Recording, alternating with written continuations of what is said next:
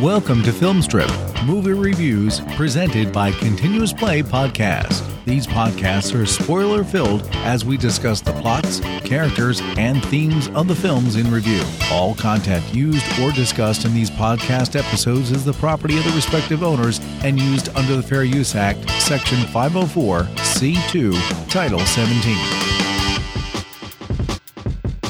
Welcome to Filmstrip. I'm Jay. And I'm Nick. And this is our review of The Wraith. Starring Charlie Sheen, sort of, Nick Cassavetes, Sherry Lynn Finn, and Randy Quaid. Directed by Mike Marvin, released in 1986 on a budget of $2.7 million, grossed $3.5 million, though most of that is overseas, about $2 million of it's overseas, but was a big hit on home video and well-liked among people that saw it, but critics, of course, panned it and hated it. I have specific memories of seeing this on home video. I remember going to the theaters with my dad and seeing another Charlie Sheen film, Platoon, in the latter part of 1986.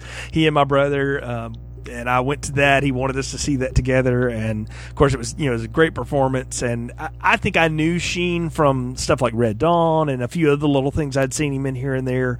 You gotta like think about Charlie Sheen before like what he is now, and all of that, to think about when he was trying to be an actor and he was trying to be Tom Cruise and all that stuff. And so when Dad saw this on the old rental box, he said, "Oh, hey, this combines ghosts and Charlie Sheen and fast cars. I think you'll dig it." And so he rented it one Friday, and we watched it. And I have, like I said, watched it a lot growing up. I think I'd taped it off like Showtime or something, and then lost track of it for a number of years. And lo and behold, it popped up on streaming not that long ago. And I said, "Oh man, got to revisit that." Went back to it, and I thought, hey man, when we were doing the Fast and Furious movies, you had like connection to cars and Nick and car movies. I thought, let me bring Nick in on this. But my understanding is this is your first foray into The Wraith. It is the first foray into The Wraith. When you brought this up, I had no idea this movie even existed.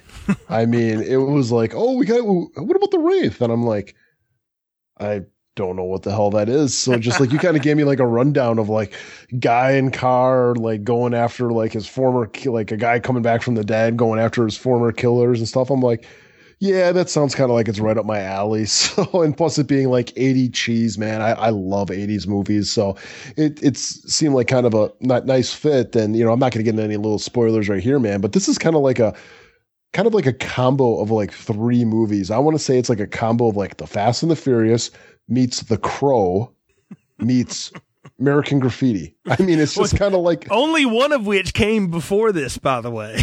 So. It did. But I think just kind of like with our 2017 mindset, it's just like it's kind of like a Wapatui of those movies where it's just like I still don't understand a lot of this film as far as like why, what, you know what I mean? This isn't like a movie where they're going to give you a lot of explanation as to why. It's just like, yeah, this is kind of what we're doing, and just go with it. So, can I tell you though, to me that's the brilliance of this film, if I can use that phrase for a minute, is that it doesn't over explain itself. So many of these movies do that. Like if they made this nowadays, man, it would be 2 hours and 20 minutes long.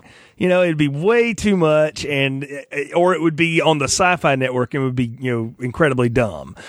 So yeah. At 96 minutes, it doesn't waste any time. Jay, they would make a series out of this. This would be like a 5-season long series on like FX. I mean, no, it wouldn't be on FX. This would be on like the CW or like Freeform or something now, or MTV would do this. And I'm surprised they haven't actually, because it's ripe for remake. But I mean, well, if MTV could do it with Teen Wolf, I guess you could probably stretch any 90-minute movie. The first 3 seasons of that aren't too bad. I'll I'll just go ahead and say that. But, I'm a Buffy fan, though, so I'll go for some of that over angsty teen drama supernatural stuff. But Jay's in his 40s, guys, so just keep that in mind. I am 40. I am not in my 40s, okay? So, but I'm the ripe age. I'm a Gen Xer, man. I mean, this is 80s entertainment. This was my kind of stuff. My brother was into this. I watched it. My brother liked this, too. He's much more of a car guy than I am, but he really got into the engines and everything. And what's neat to me is you watch this now and you see all the people that are in it. Like Nick Cassavetes, of course, son of the infamous or legendary, depending on how you want to say it, John Cassavetes. But Nick Cassavetes is a great director in his own right. He made a really good film called Alpha Dog, which is kind of a fictionalized version of a very true crime story in California back in the 90s and early 2000s. Really good. Has been in some cool stuff himself. He's also been kind of a weird dude. Sherilyn Fenn, I mean, come on, Twin Peaks and Boxing Helena and lots of other things that she did. She's kind of fallen off the map now, but she was active for a number of years. Matter of fact, I think she's still acting. And then, of course, Sheen, which we all know the cartoon he's become, but he was a big get in the 80s and became even bigger in the 90s.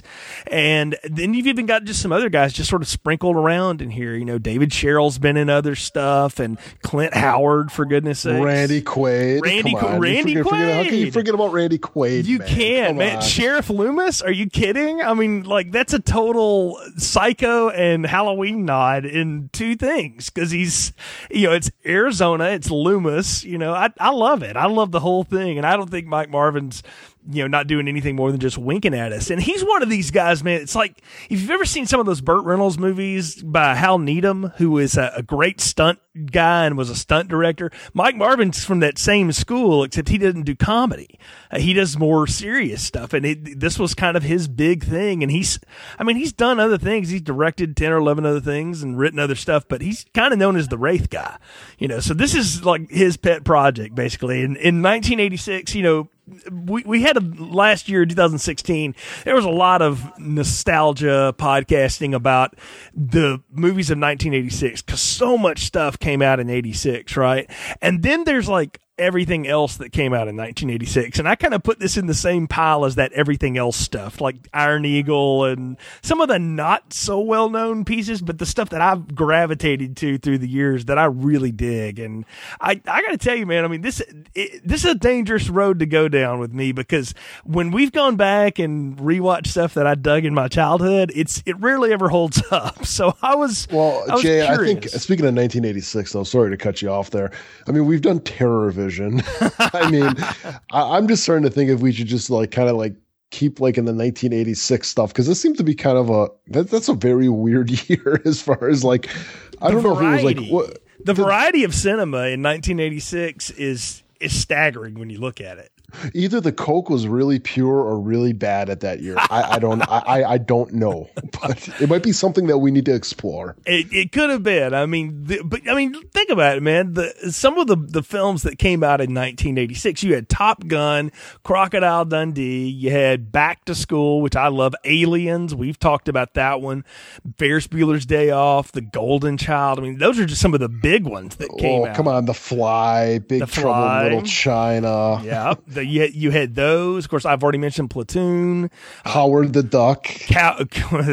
Color of Money came out that year. I happen to love the soundtrack to that. The Golden Child. Yes. So, I mean, even Highlander.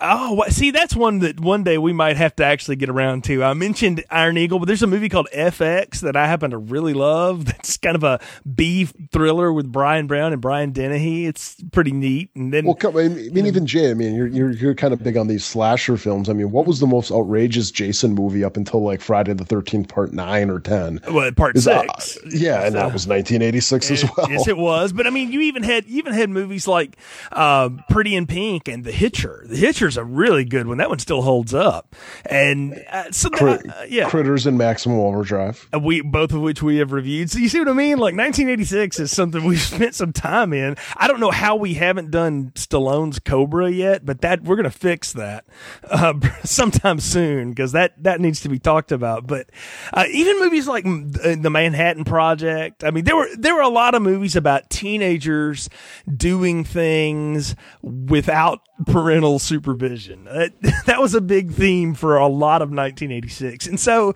when you come up with this car movie like this, it was such a big deal. I remember because I was 5 or 6 years from driving at that point, so it wasn't that big of a deal to me. But like my brother, who's 5 years older than me, this is when he got into driving and learning how to drive and do stuff, and it was a big deal. The kids that had cars, and especially the ones that had sports cars, and I mean there was always something in the news about somebody drag racing, or the town we grew up in. There wasn't that much to do at that time, and so people were all the time doing this stuff. So I think there's a reason this connected with youth in America for a little while. Oh, I definitely. I mean, I think that was kind of like the big 80s thing, though, was essentially was like parents just don't understand. To quote Will Smith, it was a lot of kids or teenager type stuff versus like the parents who are just kind of like just out there, the baby boomer parents or something, where it's just like, yeah, they're just kind of like the out with the old style and with the new, so to speak. Absolutely. I mean, yeah, there's a whole genre of movies about the latchkey kids or the teenagers that kind of do their own thing while the folks are off doing whatever they do. I mean, what the heck is Ferris Bueller about if not that? So lots of places you could go. But then you have this movie, and it combines two of my loves, which are cheesy 80s pop rock music. I love this stuff. It's got hair metal mixed with the synth pop rock of the day. I love the music here. I was totally getting into music at this time, so this is the stuff I was listening to. And horror films, a ghost, because I didn't know what the word wraith meant in 1986. I mean, my dad brought that home, and I was like, how do you even say that? He said that wraith. He said, I think it means ghost, and we actually looked it up in a dictionary, and it's like, oh, okay, so it's been a part of my vocabulary for the last 30 years now because I saw this movie. Otherwise, I would have no reason to use that word. I've never used it before, Jay. So I still don't even know what that word means, but I'll go with your terminology throughout the podcast. So I think vengeful spirit is probably the simplest thing we can go with here, and I think that will sum up a lot of what it is. But speaking of some, let me lay basically it's Patrick Swayze. Let me lay a plot summary out here, and then we'll talk about this Patrick Swayze-less 1986 film. So the desert highways of a nowhere town called Brooks, Arizona, are dominated by Packard Walsh and his gang of street racers who not only race and cheat to win, but threaten physical violence on all who stand to oppose them. Packard's real obsession, though, is the beautiful Carrie Johnson, who still reels from a violent attack that left her abandoned on a road with her boyfriend brutally murdered. In spite of the extra attention, Carrie doesn't reciprocate Packard's affections nor his advances, and her dead boyfriend's little brother, Billy, provides what protection he can when Packard goes too far. When the new guy, Jake, shows up riding a dirt bike and begins to flirt with Carrie, Packard's jealousy kicks into high gear. His stress levels even further elevated by the appearance of a mysterious black car which systematically challenges his racers and kills them one by one in fiery crashes. As Packard's grip on the race scene and Carrie begin to slip, so does his sanity until the whole gang is dispatched with, except for the Clint Howard rughead car mechanic. Packard grabs Carrie at the drive-up diner she works for and plans to leave town, and he finally reveals to her the awful truth of how he and the gang killed her boyfriend and left her on that road. The Wraith car shows up for a final showdown, which involves several police cars giving chase before Packard meets his end in a horrific crash. Jake reveals to Carrie that he is the reincarnation of her dead boyfriend, and now that his revenge is finished, the two of them can be together as it was meant to be. After he leaves his super special car with Billy, Jake and Carrie ride off into the starlight of the desert sky as some great 80s pop rolls, and so do the credits. So that's the summary of The Wraith, if you will, and I kind of took a cue from you there, Nick. I tried to write it from Packard's point of view. I would have done it from the car's point of view, but you were learning, Jay. You'll get there one day. It's only maybe the 400th one of those I've written in my podcasting career, but anyway. So right out of the gate, though, again, man, this movie wastes no time. I mean, you have the opening credits, which are, just sort of there, and there's blue lights and blue lettering on backgrounds, and you see these... You get this weird special effect. I totally forgot this is how the movie starts. You have like all these lights chasing down highways and they crash together and you see this mysterious car and then we go away from it. And what a weird way to start a movie. Yeah, that's one way to put it. Yeah,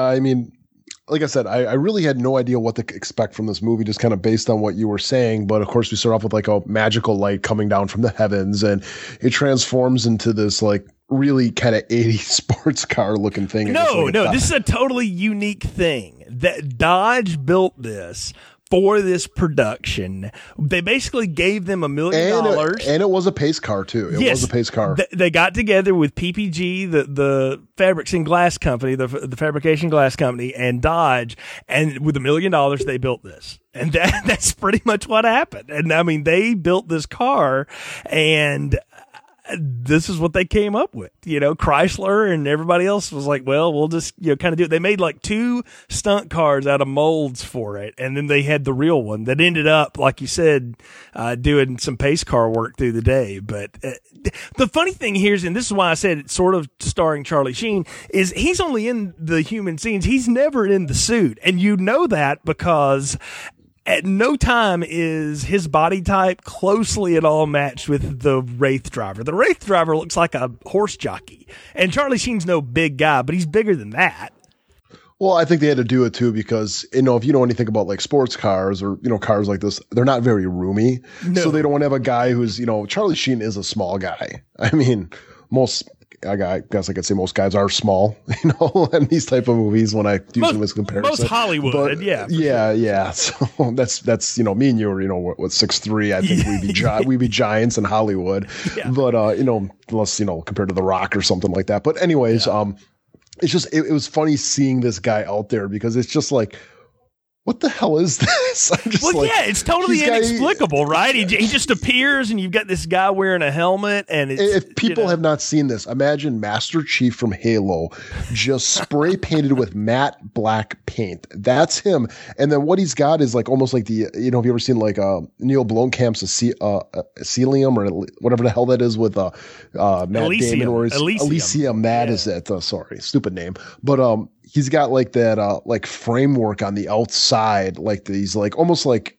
when people get into like a bad wreck or something like that, almost like a cage they put around them to help their bones heal. So it's like an exosskeleton's what he's got. Exactly. And that's what it is. And I'm just like, what the hell is this? And then all of a sudden we are transformed in like the 80s version of like American Graffiti, a movie I kind of name dropped a little bit ago, where it's just like, these hot rod cars and, going to the burger diner and stuff like that. I mean, it's just absolutely crazy. And I think like the first thing that we get is this guy, he's driving in his car. He's got a nice vehicle. He's driving with his girl and they're kind of like, spooning as they're driving. And all suddenly these cars are coming up behind them and they're kind of freaking out. They're like, what the hell? And all of a sudden they get up to a roadblock of more of these cars and they're challenging them to a mile race for pink slips. I mean, is that what's going on here? No, it's very 50s greaser type. And look, you got to understand, again, when I'm watching this movie as a kid,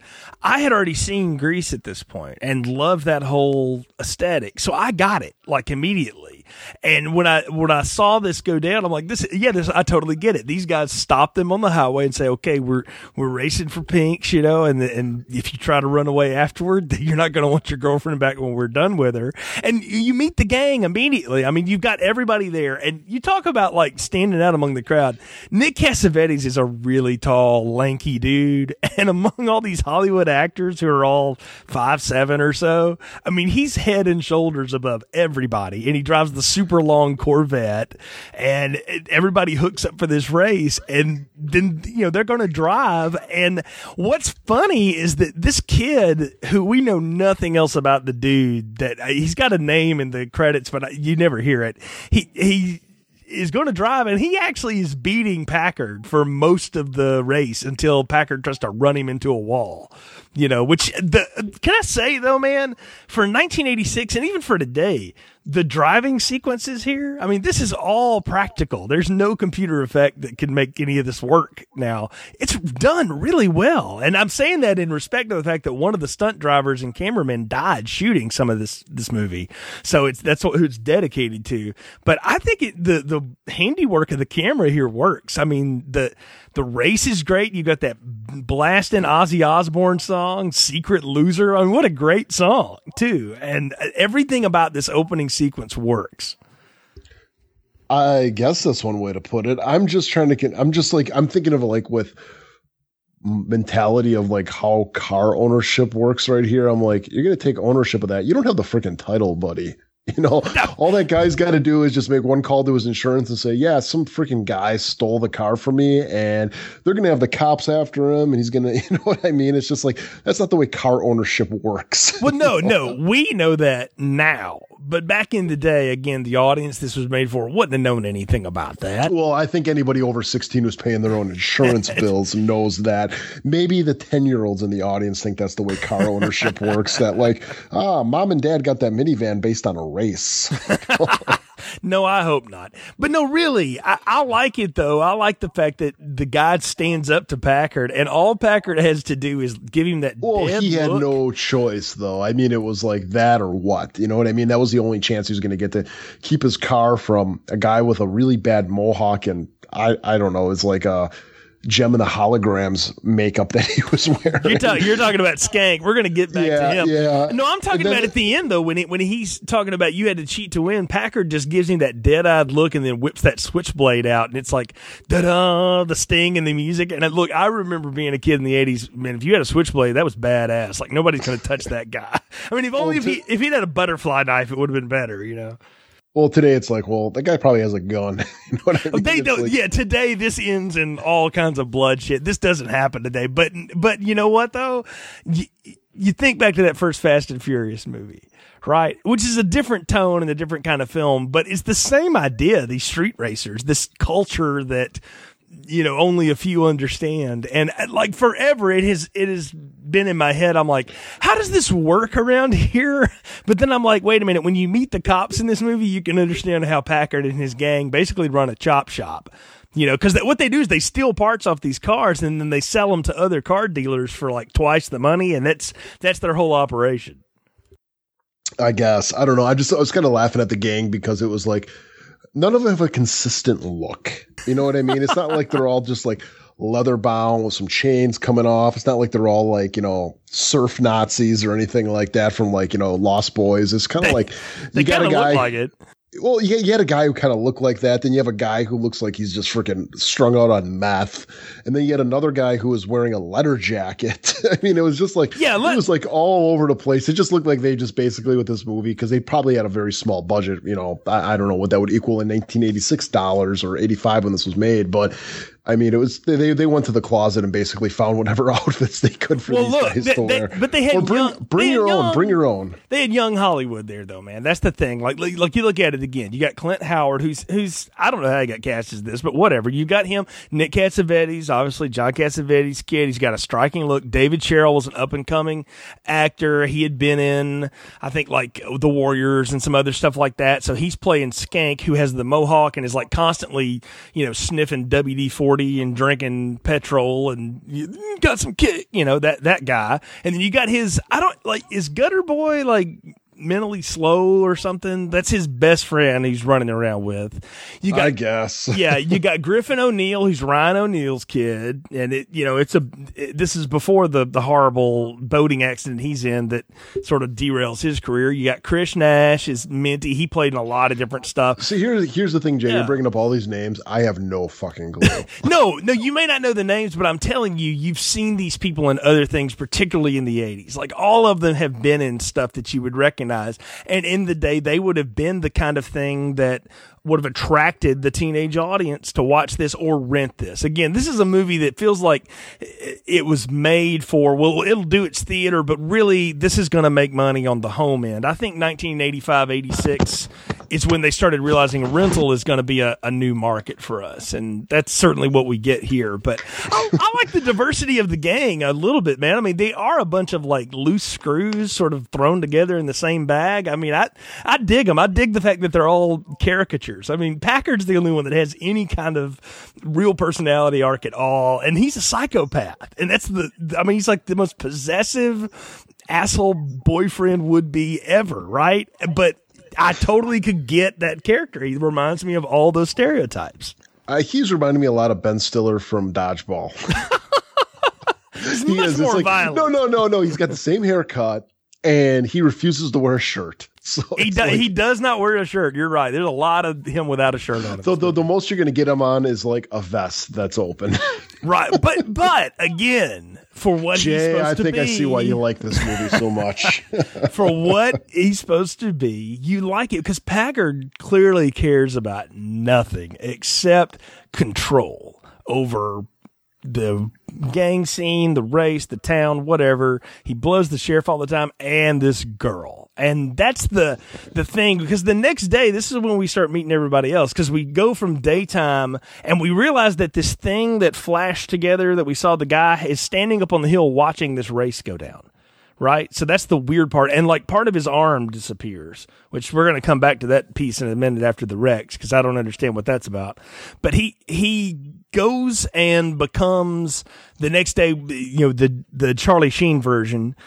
Jake on the bike rolls up and goes by Carrie's house as she's getting ready to go walk to, I don't know, the hot springs, I guess it is. I mean, all I know is this is an excuse to have scantily clad people in the desert. So. I need to know where this place is. It's Tucson, Arizona. That's in Tucson, Arizona. No, I know it's in Arizona, but like where this like little hot springs place is, because that looked pretty awesome. It was a pretty awesome hangout. Yeah, I'm not sure that it's not completely man-made.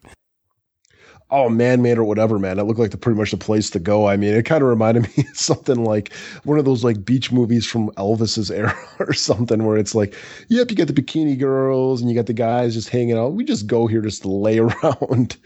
No, I'm with you, man. It is a cool place, and it's a cool hangout for the kids, right? And like we get a little bit more of one of the gangs here, but moreover, you really get to see how jealous Packard is, because he shows up, and of course, Skank's wasted out of his mind and all this stuff, and he's saying, "Hey, man, you just make sure nobody gets near Carrie today or whatever." And he's standing over there, and what's funny to me is everybody else is in shorts and swimwear and stuff, and Packard's out there with like black jeans and boots on, So apparently his legs did not see the sun. So. Well, it goes back to, I don't know if you ever watched The Sopranos, when they're having a talk with Tony Soprano. Yo, boss, you don't wear shorts. You know what I mean? It's like, you can't, if you're a man on power, you do not wear shorts. That is the rules. I guess that's what it is. But I mean, you think about any movie out there where you got an alpha male, they do not wear shorts. It's a fact. I'm now going to sit here the rest of the night trying to think of one that beats that example. We'll get there. So I'm trying to think of one, but I'll come back to it. So okay, Braveheart, he wears a kilt. Mic drop. That doesn't count. But you know what? You think about Jaws. Did Quint ever wear shorts? Did Quint ever shower? I think he's in the same outfit the whole film. Showering, shorts, they go into the same category. Probably so. But Brody wears shorts because he's on the beach. So anyway, back to where we were in the Hotties on the Rocks. Jake gets to flirt with Carrie a little bit. Can I just be a male for a minute, a horn dog male, and talk about how gorgeous Sherry Lynn Finn is in this movie? She is completely over the moon, man. That dark hair with that blonde streak in it, that little mole she's got going on, and not to mention the way she looks. She's gorgeous in this film. Oh, yeah. I mean, she must have not ate anything for like a month before she did that stuff. I've never seen a stomach so flat in my life. Man. That girl is, I mean, she looks great. She looks like one of those fitness models from the 80s. I mean, she looks incredible. Yeah. She's definitely like one of those jazzercise VHS tape girls. I mean, totally. No doubt. She looks amazing. But you know what? She's really sweet, too. That's the thing that, like, you get to learn about that character. And she is kind of two-dimensional. I mean, she really is there to look pretty and be arm candy. She's pretty three-dimensional in those beach scenes. Well, not what I meant exactly, but in terms of character, I mean, she really is damsel in distress most of the time, but she's very nice. Like, she's genuinely nice. And you watch this film enough, and I've seen it probably, half a dozen times total in my life, and you watch the way that her and Charlie Sheen's Jake character sort of get on real quick together and really seem to hit it off. And looking at it this time, I'm like, I think somewhere internally she knows, I know this guy from somewhere. Like, she's connecting to him the way she did that old boyfriend. I guess. I mean, but then again, you got to realize though too, I think what they're kind of playing at is like, she's with like this ultimate asshole of a guy. Yes. And then you have a guy who just kind of comes up and he's real sweet to her and everything like that. Of course, she's going to be kind of, taken with them because pretty much every other guy probably in that town is like, looking the other way. I mean, he's like Joe Pesci in like Goodfellas, where it's like, if I even look at a guy, he's going to kill me and stuff like that. Or it's like, I think just a guy who's willing to like kind of chance it with her is kind of like attractive to her. That's how I was taking it at first. And that makes a ton of sense. We also get to meet Billy here, who we find out is Jamie's brother, the guy that she was with who got murdered. And he hits it off with Jake too, kind of early on. And he really is there to dump exposition for us about who everybody is in town. He would be the guy in the John Hughes movie that gave you the tour around school to tell you who everybody was. And, exactly. But my question, though, is like he brings up the fact that his brother Jamie is dead. And it's like, really, none of you guys have put two and two together here. It's like he's dead and he even brings it up. He goes, no one knows who killed him. And it's like, really? You don't know who killed him? Well, again, it's the whole idea of we don't know, but we have our suspicions. I took it as that's what I wanted to ask you is how long ago did that happen? It couldn't have been that long ago because none of these people have changed that much. 6 months max, because even the flashback scenes, I mean, it's like, it doesn't look like she's a couple years younger or something that. She doesn't look that different. And that was the whole thing, too, is like when they were doing those flashback scenes, I don't know the guy they got to play Jamie because they are two different actors. The guy was playing Jake and, Charlie Sheen, and then the guy was playing Jamie. But even during those flashback scenes, I'm like, holy shit, because I didn't know the plot of this movie. And I'm like, same guy, isn't it? That's Charlie Sheen. And I'm like, why are they not recognizing him? Well, they've already sold it to you, too, because when we meet him and he's hanging out on the rocks with Billy there, he's got his shirt off and you see these deep cuts and like scars in his back. And I'm like, if you're going to reincarnate yourself as a ghost being, why do you have to wear the scars of your death like that? Well, because he's got to wear those scars to get revenge, Jay. It's very poetic. But they don't disappear one at a time as he kills these 4 people. I mean, that's not how it goes. They didn't have the budget for it. They had the budget for one scar scene, and that was it. I mean, well, it is good makeup, and then it is. You're right. He doesn't have a shirt off anymore, so because that's just that one scene. But I don't know. It's really.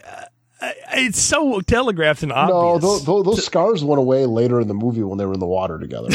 Well, yeah, because they probably forgot to put it back on the next day when they shot it or whatever. Or Charlie Sheen said, I ain't doing that. We had one shot, guys. And that was it. For all we know, that was a stunt back, too. How do we even know that was Sheen? So, I mean, but the point being is they telegraphed the big spin, the reveal of this movie.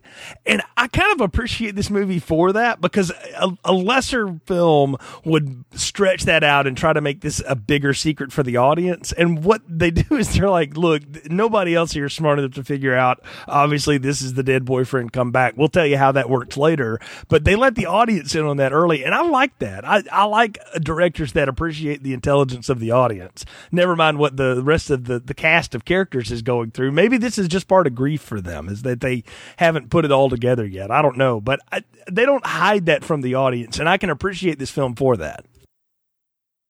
Sure. I got nothing else to say to that, Jay. Sure. Well, we get our first big race, though, because it's a day race, too. Like, that's the thing, is the first race is at night, but then the next time the Wraith challenges anybody, it's in the day. And we get Augie, who's Griffin O'Neill, and him go on this big race. And, man, can I tell you, the canyon roads that they're doing, it's a fantastic-looking scenery. I mean, I've only been to Arizona once, and I didn't go to Tucson, but what I saw of it looked exactly like this, and it's just beautifully shot. I mean, what a great looking scene, and I'm glad they decided to do it in the daytime and not at night. So many cheap productions would do this in the dark where they could hide everything, and in the daytime here, I mean, you get to see great close-ups of both cars, the drivers' faces, everything. It looks really cool. No, it does. It does. My question, though, is like, okay, they see this like badass car show up, and they're like, we got to race them. I mean, it's just like these guys have like, they're just asking to get caught with their whole like, motive as far as like, or their whole business scheme here. It's like, yeah, we're going to go race this guy. And then they pull up and he's just like standing there waiting for him. And it's like, is this how it really happens? Where it's just like, he knew about them and like, we're going to race. I mean, it was just like, there was no like conversation or anything. It was just like, yep, we're going to race. I took it as everybody knew that Packard and his gang had their ways, and the cops even knew, but they just couldn't ever catch him to bust him or whatever. So I think Jamie would have known this too. And the fact that he shows up wanting to race these things, look, he attracts them with the one thing he's got, the freakiest, craziest looking car they've ever seen. I mean, Rughead, Clint Howard says it best. Hey, let's just add it to the collection first. We'll figure out what it is later. You know, that's one thing I like though. And he's looking at him, he goes, "How much is that car worth?" And he's just like, because it's like that's like Clint Howard's thing is like, he's like the brains. He like knows how much they're going to be able to, you know, sell this car off for, or what parts they're going to be able to use it for. And he's just kind of like, I don't know, but let's get it. You know, I liked that part. I thought that was pretty cool. I like him in that role too. He's always playing quirky roles anyway, but I really liked him as the nerdy friend. I mean, he doesn't drive a sports car. He drives a truck. He's got that huge head of hair, but he's like the tech genius. He's got plans. He's got blueprints. I mean, you know, if he had been redirected in life, he would have been a heck of a NASCAR mechanic or something like that, or NHRA guy or something, but he's falling in with the wrong crowd. And I kind of took it as he probably got picked on by these guys forever, and then he proved to be useful to them, and so they like let him hang around. But I mean, Packard even has like tons of respect for him. Like, he's hanging out with him and, you know, high-fives him a bunch. Like, I think he genuinely likes him. And so that's what's funny about it, is you have this nerdy guy who doesn't fit with the rest of the group at all.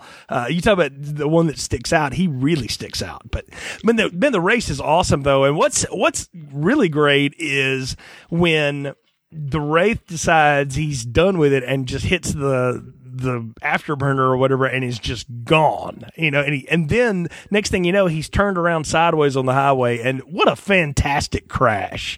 I mean, not only the crash on the highway, but the Dodge going down the hill and through the canyon and exploding and blowing up. I mean, it's a good like 10-second scene where another movie would have just done a quick crash and then it was over. Yeah, it's neat. I like the fact too that, like, you know, it's like during the first race, it's like, well, where's the cops? And it's like, it's nice that they actually got the cops involved in this one. Yeah. And the thing that's so cool is like kind of like you brought up is like they're racing and they're both kind of taking the lead. And then when you see that the Wraith is kind of like, okay, I've toyed with him enough, and he just fucking takes off. And it's just like, you know, just flies down the road out of sight. And it's just like, eventually when, you know, what's his name, Augie or whatever, finally catches up to him, then of course, you know, he's completely taking up the whole road because he's sideways, and then boom, that crash. I mean, it's pretty cool. And I think what one of the cooler aspects of this movie is that when they find the body of this guy, he's not, they even say, like, he's not burned up. He should be a freaking, you know, burnt up Pop-Tart at this part, but he's not. His body is actually intact. It's only his eyes that are burned out. Yeah, it's like he's totally naked. It's like they pulled him out of a hot tub, they say, and he's just like, it's really eerie and weird. And you know, my wife had never seen this either, so when I watched it last, I watched it with her, and she was like, "What's the deal with the eyes?" And I looked at her and I said, "I don't know. They never explain it." And that's one of the cool things again about this movie, is it doesn't feel the need to explain itself at everything. It's just, this is how it kills people. And I like that, though. It adds a real weird element. I love that one deputy too, like, something ain't right. And I'm like, no shit, Sherlock. You know? And Randy Quaid, man, can we talk about him for a minute as the sheriff here? This is, man, I don't know what they did to tell him to come and do this, why they got him for this, because he's, at no time would I ever believe him as a small town sheriff at all, but he plays the role really well. He's a perfect Buford T. Justice style. See, people, you know, obviously put Randy Quaid into the Uncle Eddie persuasion here, but you got to remember, I mean, like, back in like the late 70s, early 80s, mid 80s, he was a good actor. I mean, he had a lot of roles. I want to say he won an Oscar too, didn't he? No, he didn't win an Oscar. No. Oh, I thought he won it for the one with Jack Nicholson. No. No, Randy Quaid never won an Oscar. So I don't know. I might have to look that one up on you, Jay. But I thought he was something. Yeah. You know what? Hold on a minute. I will correct myself. You're right. He won an Academy Award. Holy smokes. I had no idea. For something called The Last Detail. He was nominated. Yes. The one with Jack Nicholson. The one I just brought up. He didn't win. He was nominated. But you're right. Yeah. He did was nominated for that. That's interesting. I guess it's kind of like Brad Dourif. If you only know him for Chucky and you've never seen any of the serious stuff he's in, you're kind of missing part of the oeuvre. Yeah, he was, back in the 80s and stuff like that, he was a serious actor. I mean, he was a guy that was, even stuff like Of Mice and Men. I mean, he got serious big roles. I think it was just until the 90s when he started doing his Independence Day and kind of really went off the deep end. But, well, and then he also started running from the law and the drugs and all kinds of random stuff. Can I tell you, as someone who was paying attention to movies at this time, for years I got him and Tom Sizemore confused with each other, and Michael Madsen. They kind of all look the same in a certain era. They're all kind of big barrel chested dudes. Now you can tell them apart, but there's an era of them where they could have played each other. Oh, yeah. I mean, yeah, this kind of like you would expect them to be kind of a Hollywood actor, but they are kind of like your schlubby guys, so to speak. Well, again, from the 70s, like there's a lot of 70 actors that got started in the 70s that they're not what you would consider Hollywood leading men, but they made careers out of it because they were good performers. And what I'm saying here is I like the Loomis character in the fact that he's in hot pursuit of these people, and he's trying to catch them, but he's just a step behind every time. But he's intent on it. Like, he really wants to bust Packard Walsh like bad. Oh, yeah, definitely. I mean, the whole thing, I don't think he's a step behind Packard because the whole time he's just like, yeah, I'm just going to get the warrant on you and stuff like that. Like, he knows that guy's up to no good as far as what kind of shenanigans he's pulling and stuff like that. But also, he's not dumb in, like, knowing that, like, something's not right here. I mean, this is something that's beyond our understanding as far as, like, these guys showing up that are in fiery, gigantic car wrecks and they're intact and unburned and stuff like that. I mean, we'll talk about it later when he kind of puts two and two together. But yeah, I mean, I liked him in this role. I've always been a Randy Quaid fan, so I'm just going to put it out there. Well, I mean, what's neat here too is we get more stuff with Packard and just how insane he really is, especially with Carrie. I mean, he does that whole, pull the switchblade down his palm and bleed, and we're blood lovers and all this shit. And she's just like, you are out of your skull, friend. What I'm sitting here wondering is, I'm like, why doesn't this girl just hit him with that huge oversized bag she's got with roller skates in it because she's a roller waitress, and get the hell out of Dodge? I mean, what is she doing with him? That's the thing I have never understood, and that became a point of my high school career too, is like, why are you with that guy? And so I'm asking you to explain it to me. Why would she just not completely leave that situation altogether? I think you could say that about any woman that's in an abusive relationship. I think she's just freaking scared out of her mind. And one thing I'm going to bring up too, there is no parents in this movie at all. No. I always took it when she's going back home, she's going back to her parents, and I'm like, where's the father? You know what I mean? It's like, I took it as these people weren't in high school anymore. I took them that they were like out of high school and maybe community college kids or something. I don't know. None of them. They don't talk about high school. They don't go to school. They don't act like they're in school. They act like they're just kind of 18 plus and just sort of living life.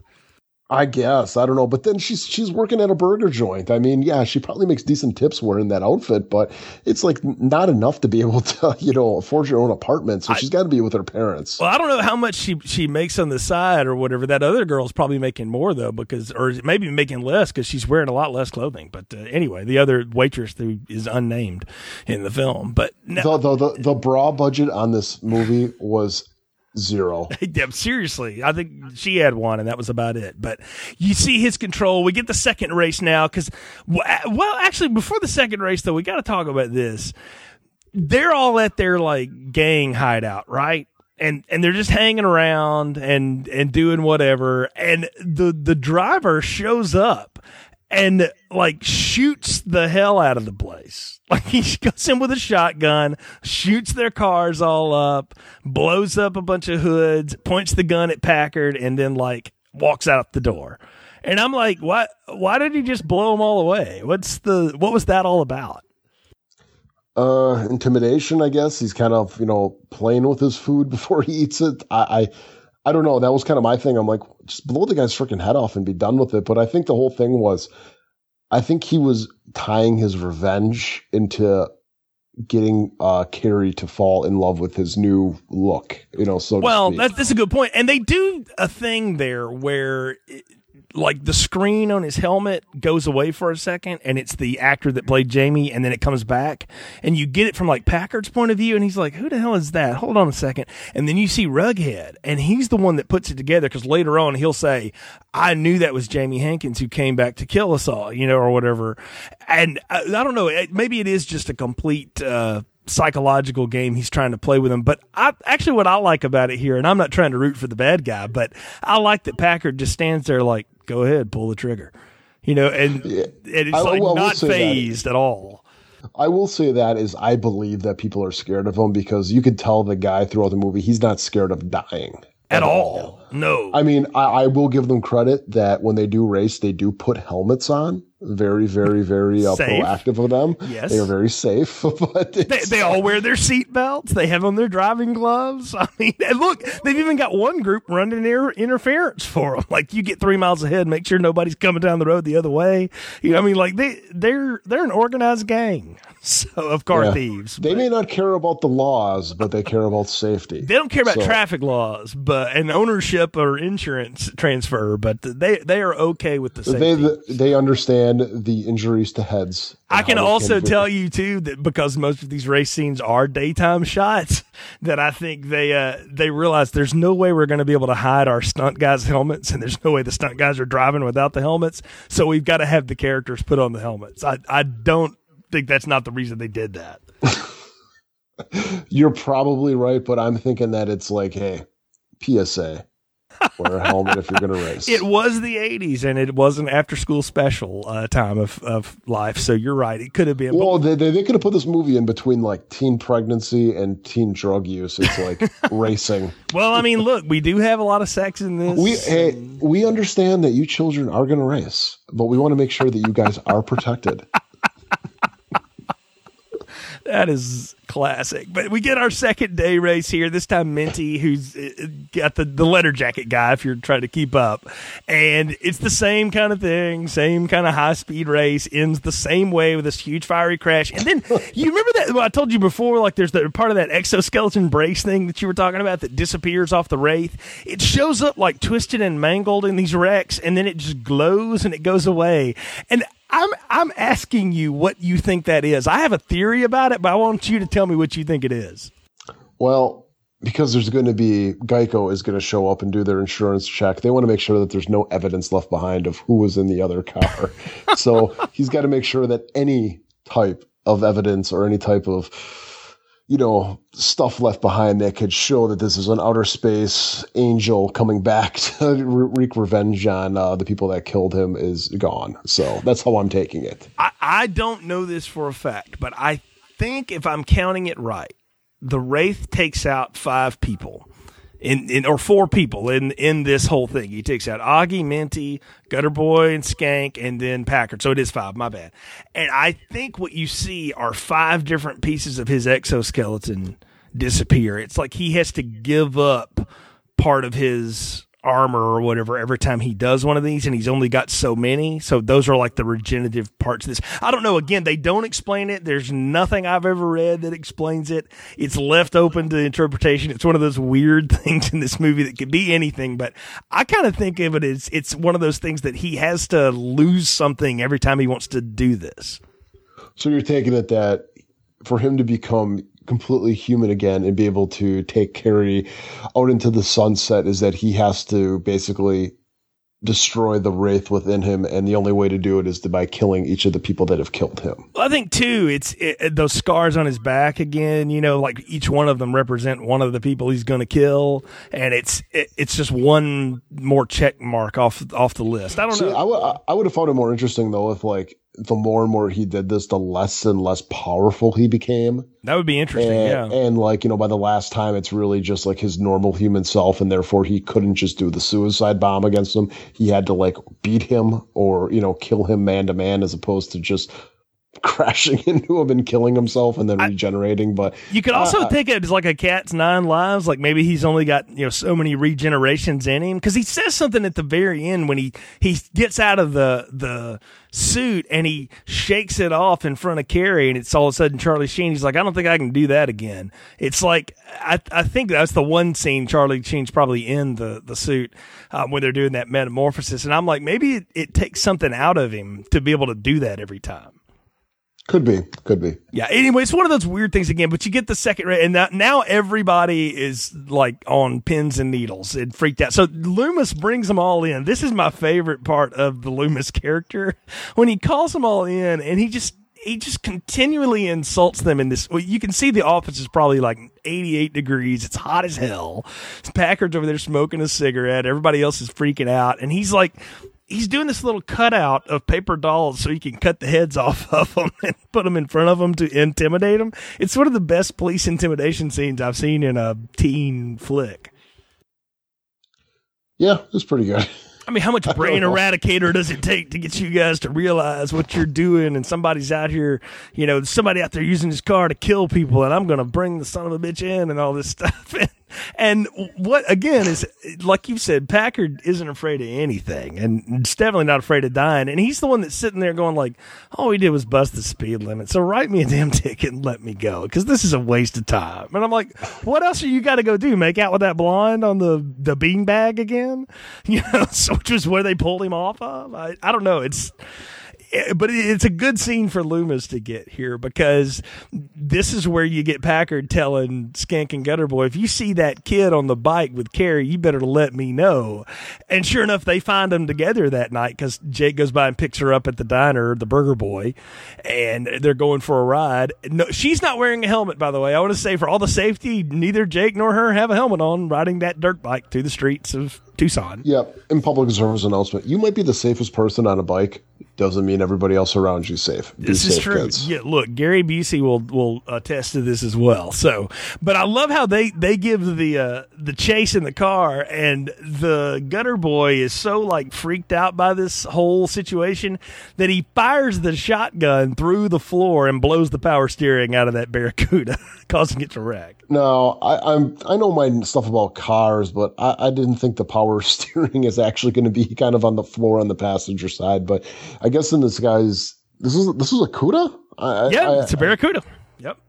Not like a 69 Cuda. This has got to be like a later model Cuda. Yeah, it definitely was. I mean, I got it where it looked like he shot the center shaft and probably blew the transmission. I think that's what they were going for, but where the shotgun blast was, it's like, no, that just hit the floor. Yeah. That just hit the floor. But okay, we get it to him. Yeah, they're chasing after him, and they're going through all the side streets and everything like that. A lot of graffiti in Tucson, but they and that sounds surprising. I'm like, man, this looks like a freaking LA or like New York in the 80s or something. Yeah, but no minorities, you notice. Like, there's not a single one in the whole town. Well, yeah. It was the 1980s. It's what they did. It's the 80s. It's only white kids that exist in these areas, I guess. There are some minority kids in some of these films, but not this one. You're right. So, but not in this one. What's great is that they have this wreck, and all Skank can think to do is take a hit off some brake fluid. Is that what he was drinking? Was brake fluid? That was brake fluid that time. One time he hits up some windshield washer, and then it's some antifreeze, and he gets some WD-40, and then that was some brake fluid right there. Okay, I mean, if you want to play it safe, kids, this is my whole podcast, is like, you don't have to do like brake clean or anything like that. Just go buy like a cheap bottle of Fleischmann's. It's going to be cheaper, and it's going to be a little bit safer. So I mean, just with a damn Sharpie, if you're that hard up. I mean, come on, this is yeah, or even like freaking like air in a can. I mean, well, let's not have anybody huff here. I mean, but really, I mean, that's what this kid's doing. And what's so weird is like he can still complete sentences, which is amazing. That he's done all that mush to himself. So, oh God, his teeth, man, were awful. Oh yeah, he was a meth addict. You're right about that. So it's pretty bad. But what I like here is that Packard is like, you know what? Bump this place. I think I'm done, And so he's getting ready to head out of town. He tells Rughead bye. He tells Skank and Gutter Boy bye. And he's going to go pick up Carrie and get the hell out of here because he's done. And all he tells them is like, I'll see you guys around. Like, he's done. He's cleaning out. He's had enough, which is interesting because Packard would not be the guy I think would run. But maybe he's like, this, I don't really do this supernatural shit. I think I'm just going to go away. And leaving the rest of his folks there because, Rughead tells them all, man, the Wraith is coming after us. You have one of the kids use the word, which is hilarious. And he drives off. Oh, he said it. He said it. Yeah. He said the name of the movie. Exactly. So, and then as he's going down the road, Packard's gone, he's gone. Here comes the Turbo Interceptor up the hill, and Skank and Gutter Boy are standing in the garage, getting ready to fire their car up, and and boom! And talk about a great explosion, man! That was that's awesome. What I wanted to bring up. That explosion was good. I mean, they blew up a building for it. I mean, yeah, they probably put together some little cheap exoskeleton of like a shed or something like that, but they blew that fucker up, and that was a cool explosion. And that was really cool. I'll tell you the one it always reminded me of when the house blows up at the very end of Critters. When they blow the farmhouse up, it's the same looking effect. Yeah. Also 1986. Yes, and we've talked about it. So, but I'm like that's always been linked together in my head. But it is a fantastic explosion, and it's totally 80s where it's like blowing up, different angle, blowing up, different angle, blowing up, different angle, blowing up, and then of course they show like the all the debris coming down and everything. Like, can I tell you too that I so appreciate and miss this kind of cinematography? Like Michael Bay has ruined this for everyone because it would have been cut to hell and back. 1 second of this, 1 second of that, 1 second. At least in this one, you got to see that from multiple points of view for several seconds. They linger on that shot. It reminded me of Alien 3 when the alien blew up like 6 times. Exactly. Yeah, it's a little bit of that. But I was down for it. I mean, again, it's what you want. How else can you take out these two guys except at the same time together? And what's even better is here comes that car just zipping down the road as Rughead's walking back up the hill to watch his vaporized friends who are and like what's funny is you don't ever see the bodies of those two guys. Like they're just gone. It's like they went into the ether. So, and that was the end of them.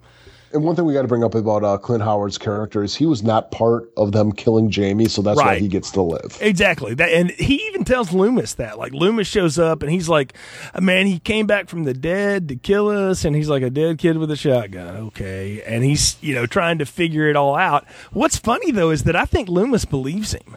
Because at the end of all this, Loomis is like, there's nobody left to kill in Packard's gang. It's over. Clean this up and get the hell out of here. You know what I mean? Like, he's come around to understanding what happens at the end of this, which is really weird. But I don't know. I love the destruction there of all of that.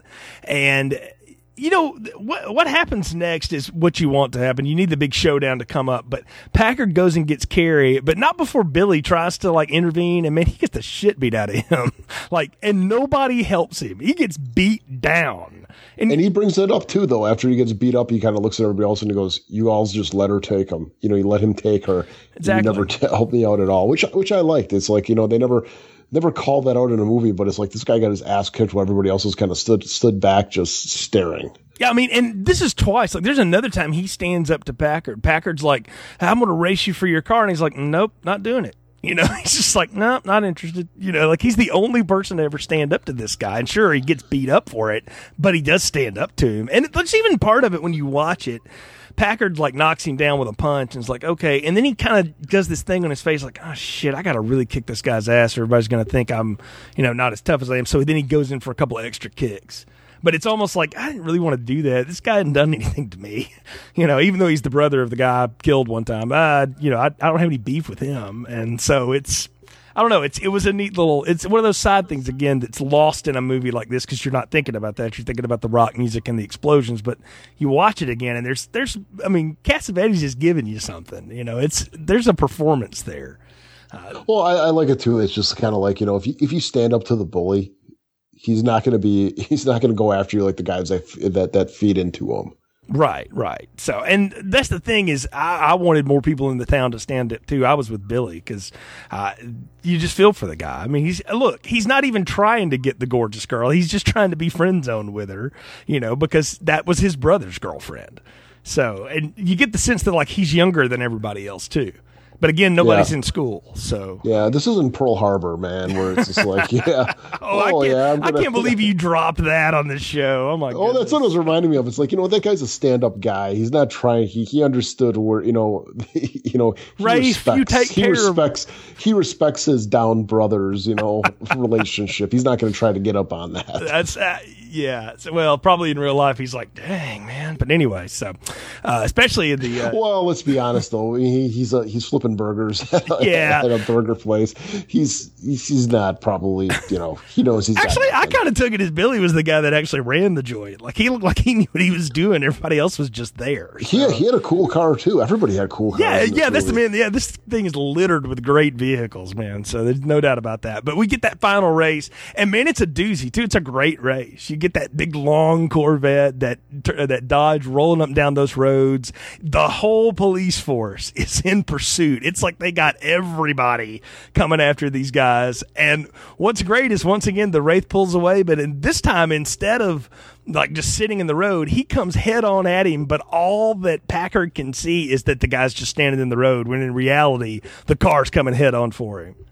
Is that what that was? I wasn't sure what was going on, because they're showing like Packard's going full blast, and then you're seeing like the car. No, that's what it is. That's what he's telling us, is that Packard sees the guy and he puts his foot on the gas like, I'm going to run over this son of a bitch. And really what's happening is the guy's coming head on for him. But that's the Wraith projecting that so that, he can make sure he connects with him. And I mean, it's an incredible wreck. I mean, it is a great wreck. James Dean would be very impressed with this. It's very much in that same style though. Those head on chicken races. And that's what this is. And again, being a fan of car exploding movies and having seen Grease, and at that point I had seen Rebel Without a Cause too. I like the race, and I like the fact that it comes down to this, and that all we see in the end is the burnt out shell of that Corvette, and Packard is slumped over on his seat, and he's his eyes are closed and his head's just cocked back, and he's clean as a whistle, but he's dead. And what a great vanquishing of your final villain. Yeah, it's good. And this whole thing too is like the Loomis sheriff comes up there and he's just like, yep, same thing again. And then it's like, of course, the catchphrase of the movie, it's like, what about the other guy? And he goes, you can't catch what cannot be caught. Right. Yeah, he's already caught it. Well, what's funny though is he's like sits outside of Carrie's house eating a burger later, and he just sees Jake roll up to get her, and he's like, friggin' knew it. And he just like goes back to his office like, how am I going to explain all these vehicular homicides in my county now in the next budget review? There's a lot of dead people here now. So, but yeah, he sort of falls out of the movie there. But we get Jake's final business. I got to tell you, man, I liked the scene with him and Billy where he goes back to the burger place. Billy's sweeping up, and of course he's ready for somebody to come back and get him, and he's all beat up, and Jake's like, man, it looks like you had a heavy day, and he just leaves him the car, and he's like, hey, man, take good care of it for me. I got to go, but good seeing you. And he's like, who are you, bro? And he's like, you said it. And I love that whole scene, like where he realizes, holy crap, that was my reincarnated brother. And he's upset because he's gone again. But then on the other hand, he's like, oh, wow, far out, man, with the cool. And I'm sitting there thinking, okay, these cops are after this guy with this one car. There's only one of them ever made, and now you have it. There's going to be a lot of questions about that car. I think Loomis is just going to let it go at this point. I think he's going to be like, yeah, Billy, we're just going to not talk about it. They're going to let it go where it's like, okay, we kind of figured out that these guys killed that guy who your brother's with, and you have that car. We're just gonna let it go, Billy. But Billy, if I come up here again and get pickles on my, if I come up here and get pickles on my burger again, though, we're gonna have problems. I think that's what the sheriff worked out with him. Hey, at least he's not making any mayo and Thousand Island dressing burgers anymore.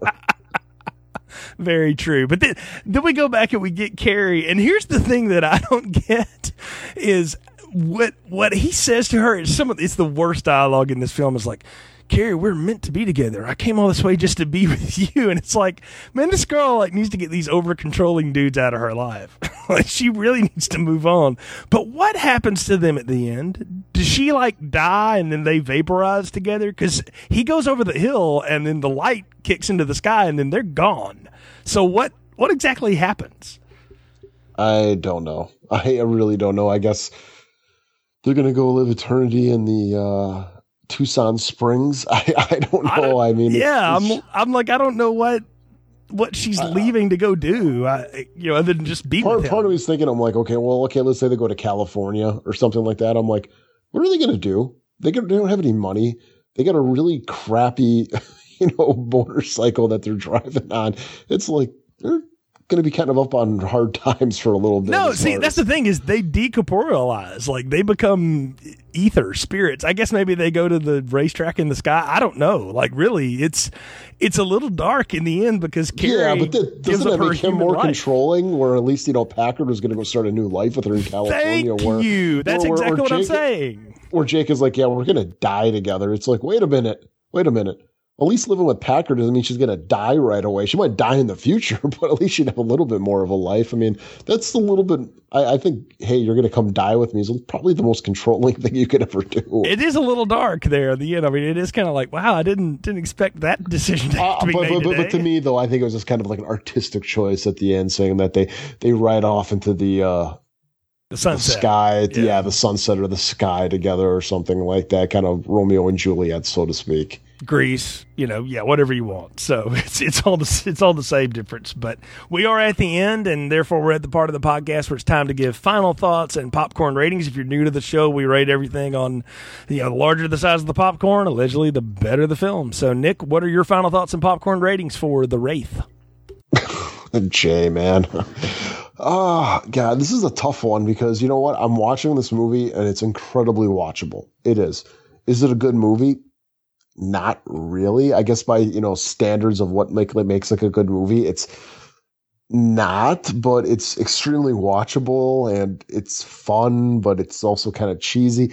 I don't know. I mean, if you had to put a Dodge and an Interceptor to my face, and I would say it's a medium popcorn. It is. I mean, it's nothing great. It's probably nothing I'm going to watch again, but I'm glad I watched it. But then again, I'm never going to really recommend it to anybody unless they really want to watch some 80s cheese. But if someone comes up and says, I want to watch some 80s cheese, and I say like something like Terror Vision or this, I'm not saying it to them to say like, man, you're going to get something like great out of this, like Jaws or The Thing or Aliens or anything like that. So to me, it's a medium popcorn. It's a fun film. If you haven't seen it before, watch it for the cheese. It's good, but it's nothing that you're going to be writing home about. So medium popcorn.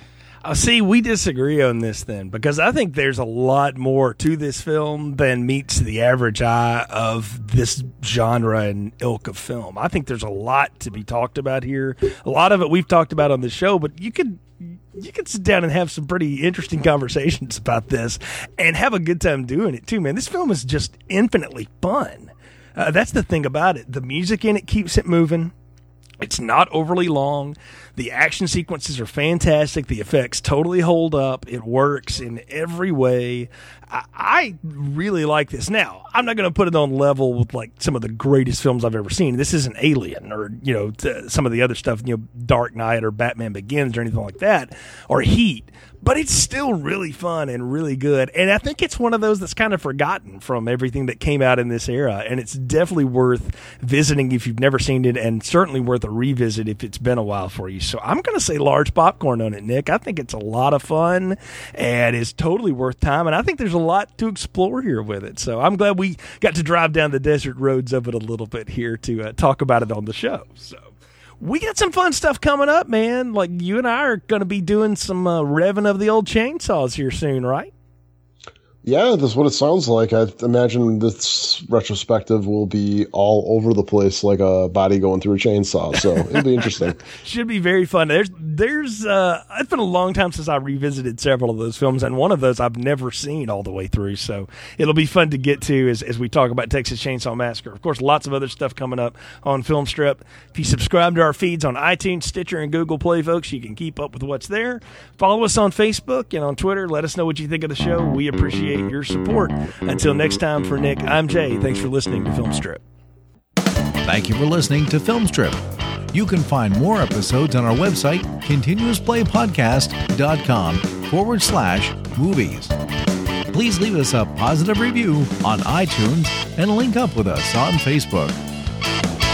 The Filmstrip theme music is produced and performed by Frozen Lake 121.